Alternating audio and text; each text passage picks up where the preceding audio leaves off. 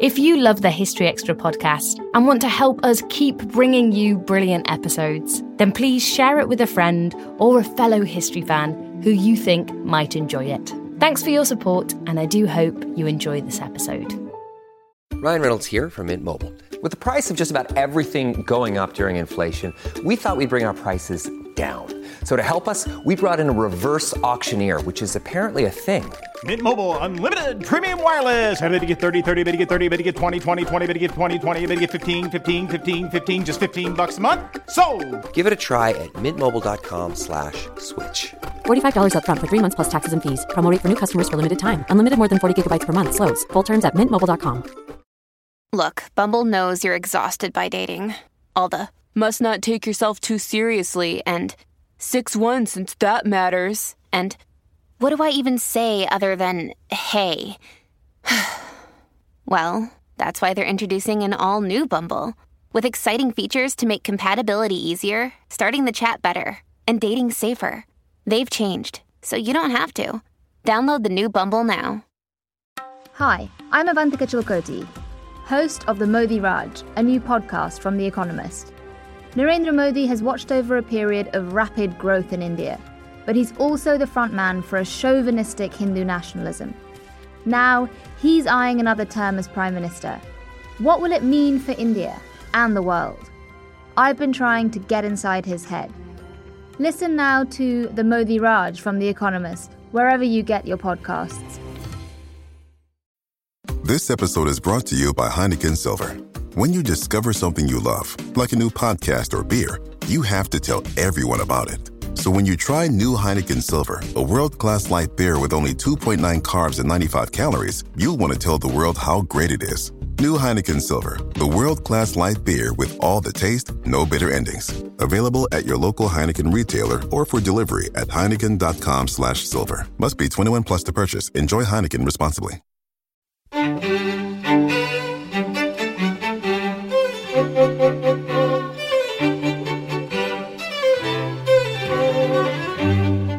Hello and welcome to the History Extra podcast from BBC History Magazine, Britain's best-selling history magazine.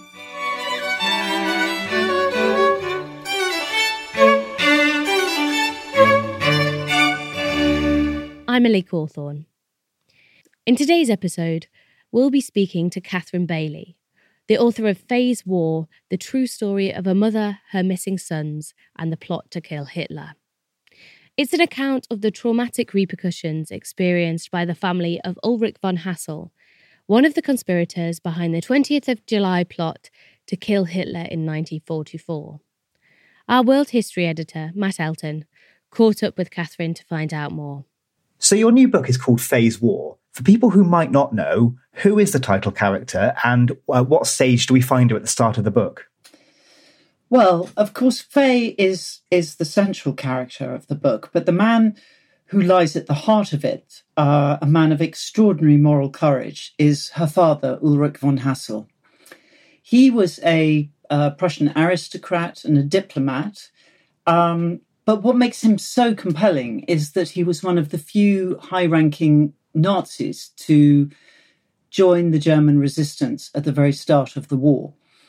During the 30s, he'd been Germany's ambassador to Italy. He had close ties with Hitler, but Kristallnacht, the Nazis' pogrom against the Jews, was a turning point for him, and it was then that he joined an elite group of conspirators whose mission was to kill the Führer. When their plot goes wrong and they're rounded up by the Gestapo, it has devastating consequences for his daughter Faye and his two young grandsons. The boys are seized by the SS. They're just 2 and 4 years old at the time, and they're taken to a Nazi orphanage where they're given new identities.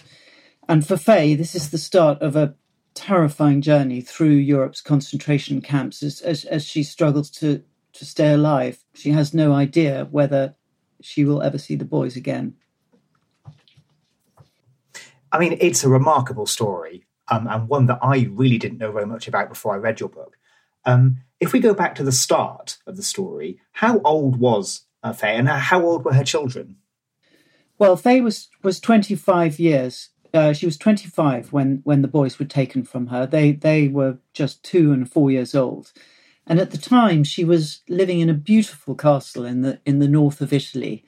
It was in Friuli, just about 50 miles east of Venice, and it belonged to her husband, Detalmo, whose family had owned it since the 13th century. When the SS turned up at the castle to arrest Faye and the children, Detalmo wasn't there. After the Nazis had invaded the north of Italy in September 1943, he had joined the Italian resistance and he was in hiding in Rome. Faye could have gone there to be with him, but she decided not to because her priority was the children and she wanted to protect them. She loved them more than anyone else. So she decided to stay at the castle because she thought it would be the safest place for the boys. Did her German status lend her any degree of safety or lack of social sort of kind of abuse, I suppose, before this happened?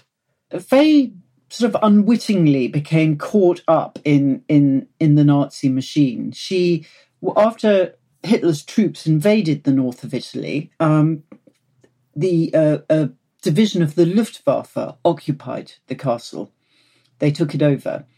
And she was placed in an awkward position because she'd spent most of her life in Italy and saw herself really as Italian, but she was in fact German by birth. And to begin with, she thought, she'd grown up in Rome when her father was ambassador there.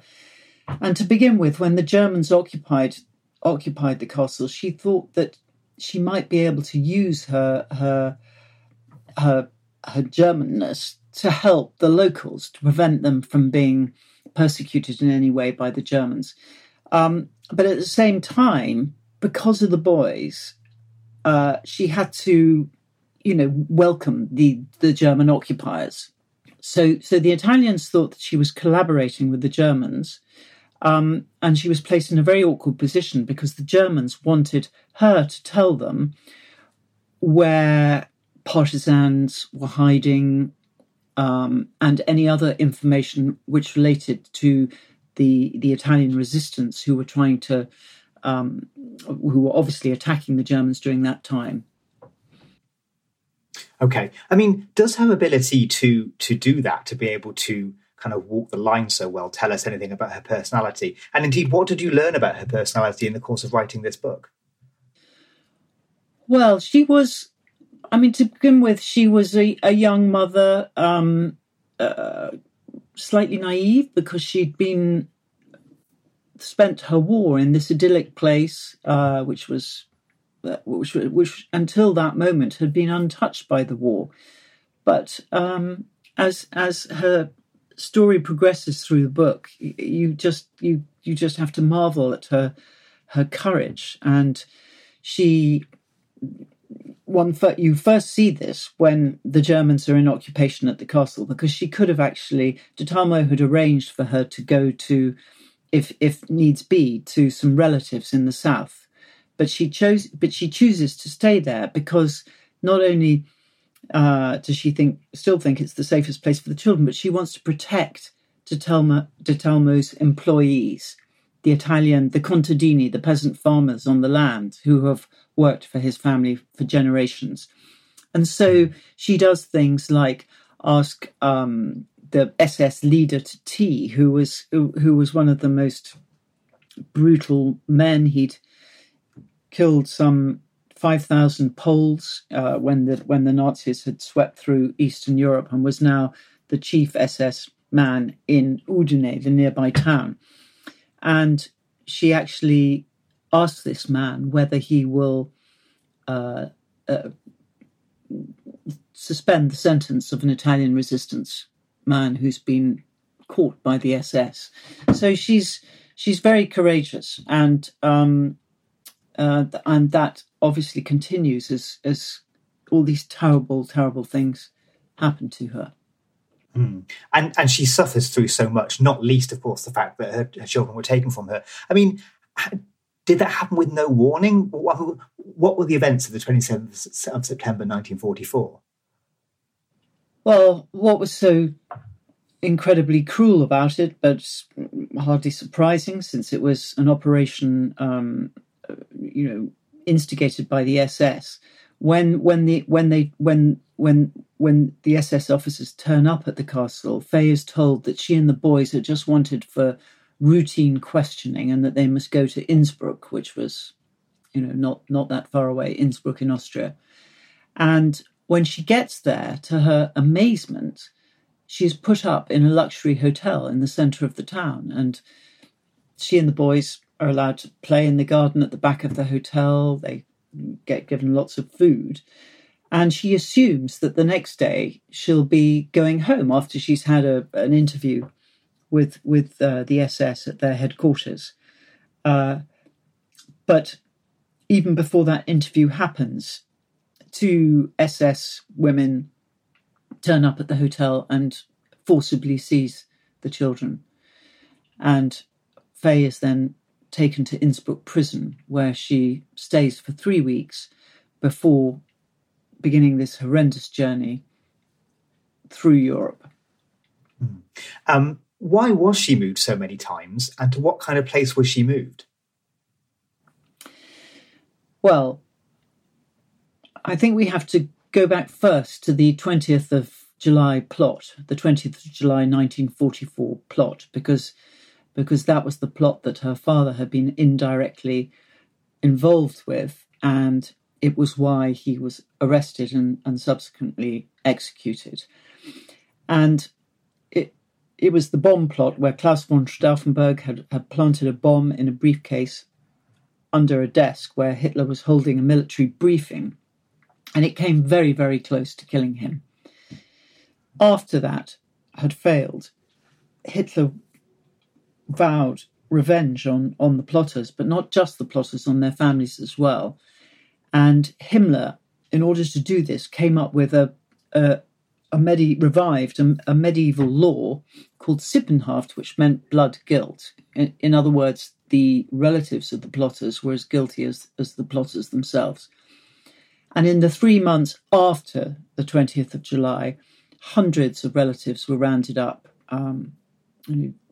grandparents, wives, cousins, and that was why Faye and the boys were also taken.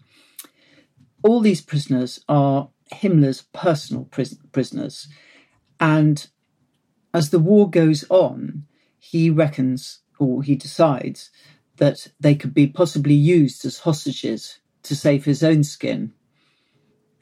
And for this reason, he corrals them through Europe because he needs to protect them. As the Russians advance, they need to be moved on. And this was why Faye and the group of prisoners she was with were moved endlessly from the northeast of Germany into the centre and back, and then finally to the Alps. We should talk a bit about the kind of people that she was imprisoned with. Who did she meet while she was held captive? And did she strike up particular friendships with any of those people more than others? Among these special prisoners of Himmler, there were European politicians, leading church figures like Dietrich Bonhoeffer. They were also members of Europe's royal families. And Faye, they were an incredibly tight group because they were all together being moved constantly. And they were kept in conditions of great secrecy in the middle of places like Buchenwald and Dachau.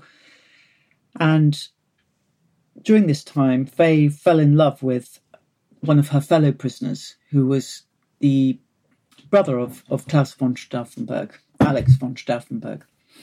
And what kind of conditions were they held in? Well, the special prisoners were held, as I said, in conditions of great secrecy, but they were also comparatively privileged. So they were given extra rations, and they weren't subjected to cruelty, but as as Faye wrote in her account of her time, they witnessed the unimaginable brutality of or sadism of the Nazi regime. She saw witnesses in executions. She saw people setting off on forced marches, the death marches, as the Nazis were moving labour, the workforce to work in armament factories in the West, and she smelt the smell of burning bodies from the pyres that the Nazis constructed to burn the dead. Still to come on the History Extra podcast. There are just so many characters. I mean, I think the book is a devastating account of personal sacrifice. You see the very best and the very worst of human nature. And it's a reminder of how fine that balance is between good and evil. Ryan Reynolds here from Mint Mobile. With the price of just about everything going up during inflation, we thought we'd bring our prices down. So to help us, we brought in a reverse auctioneer, which is apparently a thing. Mint Mobile Unlimited Premium Wireless. How to get 30, 30, bit to get 30, bit to get 20, 20, 20, bit to get 20, 20, bit to get 15, 15, 15, 15, just $15 a month? Sold! Give it a try at mintmobile.com/switch. $45 up front for 3 months plus taxes and fees. Promo rate for new customers for limited time. Unlimited more than 40 gigabytes per month. Slows full terms at mintmobile.com. For some context, what was happening in the wider war during the time of her captivity?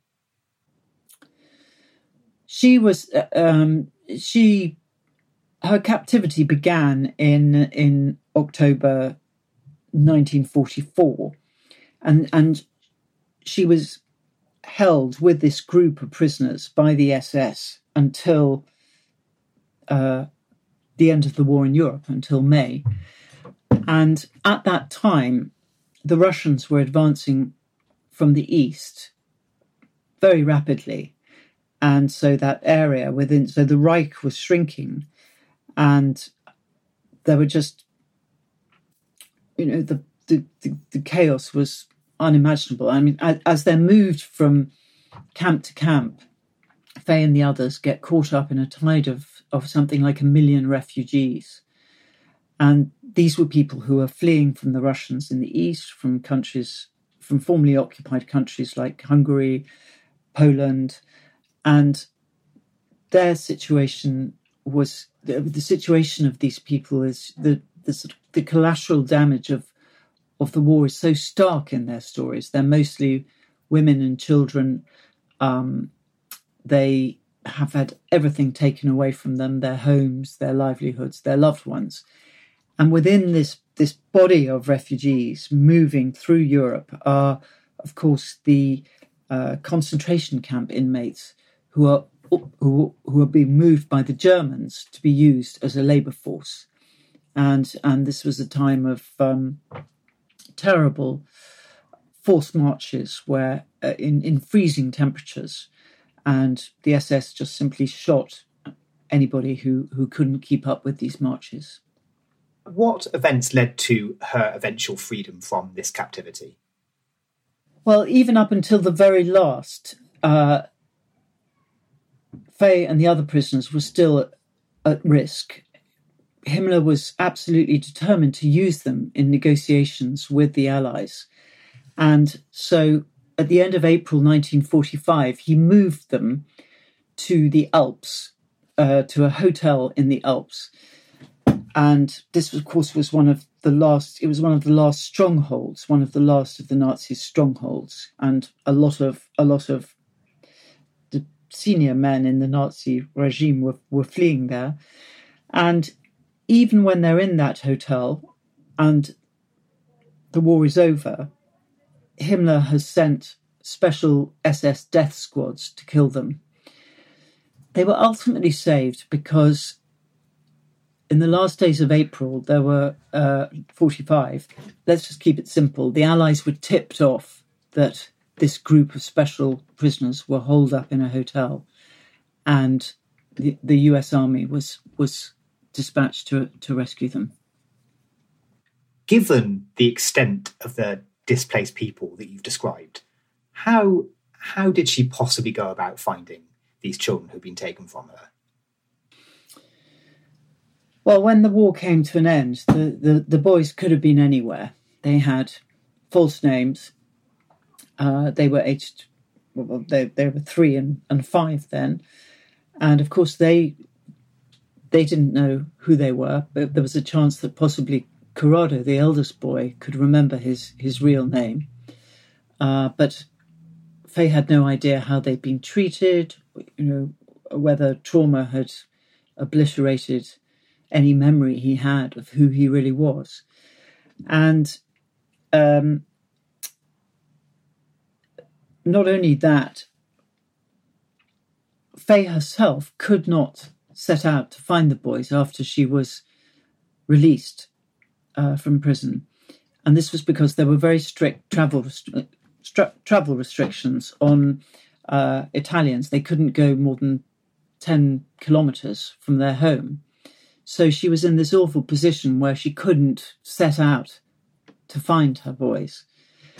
And at the time, the task of reuniting children with their relatives was in the hands of the Allies, and that they were prioritising, when they were looking through children's homes or dealing with children who'd been found at the side of the road or railway lines, they were prioritising Jewish children and Germanised children.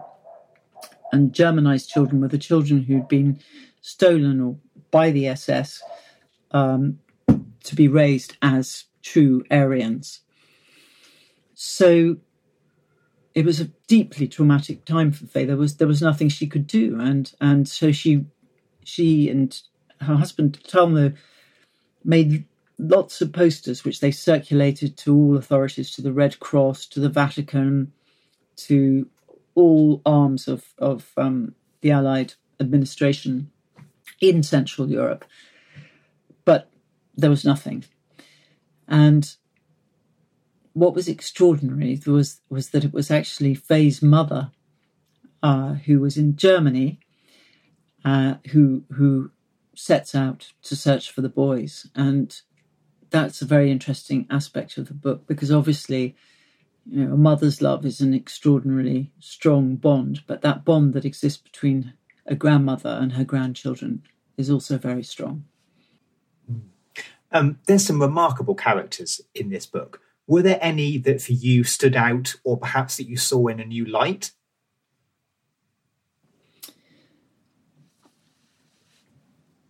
Well, as you say, I mean, there are just so many characters. I mean, I think the book is a devastating account of personal sacrifice. You see the very best and the very worst of human nature. And it's a reminder of how fine that balance is between good and evil. And I suppose on the evil side, it was the political officer at the castle who betrayed Faye and the boys to the SS, who was just the most horrific man. His job was to instill Nazi ideology into the airmen, but he didn't have to give them away. And in fact, in the run up to that time, he'd been incredibly close to the boys. He'd let them ride in the airmen's trucks. He'd allowed Corrado, the eldest boy, to play with his telephone. So it makes his betrayal doubly worse.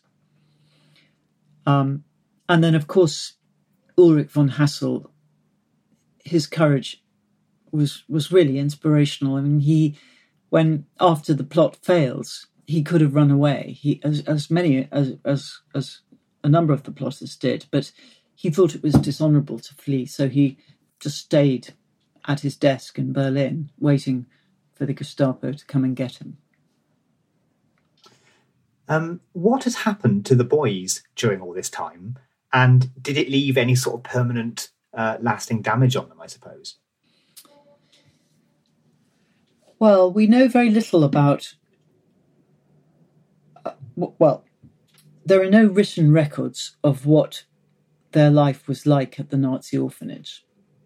These were all destroyed at the end of the war by the people who'd been employed there. There is the account of one woman, And it seems that actually they were relatively well treated.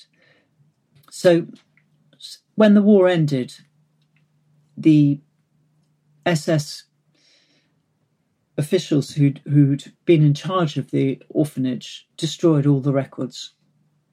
So there is no record of how the children were treated, and indeed, in many instances, of what happened to them. How did you go about researching this story? There were some absolutely incredible records at the castle initially, the family castle initially. Faye kept a diary throughout her time. She wrote up an account of her experiences at the end of the war, which was when she was reunited with de Talma, which was a kind of form of therapy for her, because at that point the children were missing, and it was something she also wanted, having had such a dramatically different experience during the war to that of her husband. It was a way of trying to rebuild her marriage again. So there were some wonderful sources there. Faye wrote letters all her life. Ulrich von Hustel kept a diary, and that is a remarkable document. I mean, it offers a terrifying glimpse as to what it was like to be in clandestine opposition in wartime Berlin. And there are also a lot of military and intelligence records that I was able to consult. The records of belonging to SOE agents who were parachuted behind the lines into the north of Italy and who worked with the partisans, and which give us a glimpse of what life was like during that time and the risks they faced. Are there any areas that you weren't able to find out information? And perhaps if you could ask a question of someone involved in this story, what would you like to ask? Really, the gaping hole in the research were the records relating to the orphanage where the boys were held. And I actually went to Austria to visit the place, which it was high up in the Alps outside Innsbruck. And even today, I found people were tight-lipped about what had gone on in the war, because, of course, many of their ancestors had worked at that orphanage and knew what had happened there. But it was impossible to find out details of how the children were treated and what their lives were like, because these records were destroyed at the end of the war. And finally, why do you think this story is an important one, and why does it deserve to be better known? The story is heartbreaking and horrifying. As I said, it's a devastating account of personal sacrifice. But it's also a very uplifting story, and to be reminded of such selfless courage and such integrity, for me, when I was writing it, was inspirational. So I hope that's what readers will take away from the book. How did Faye come to terms with all of this trauma and all of these really horrible events that she'd had to suffer through? Well, I think her conscience haunted her for the rest of her life. I mean, like so many survivors of the camp, she suffered from survivor's guilt, and particularly because, as she wrote, in her case, her experience had been comparatively mild. And I think her affinity with the victims of the Holocaust and her need to answer the unanswerable question why led her to read many memoirs written by survivors after the war. And Viktor Frankl's Man's Search for Meaning, an account of his imprisonment at Auschwitz and other camps, became a touchstone for her, so much so that until she died, she would pin quotes from the work on her desk. And I think in her private struggle to come to terms with her own experiences, forgiveness was one of her central tenets. She viewed her suffering as an intrinsic part of her destiny, and felt that it should be taken as it came without bitterness or vengeance. That was Catherine Bailey. Her book, Faye's War, The True Story of a Mother, Her Missing Sons and the Plot to Kill Hitler, is available now, published by Penguin. Thanks for listening. This episode was produced by Ben Hewitt and Jack Bateman.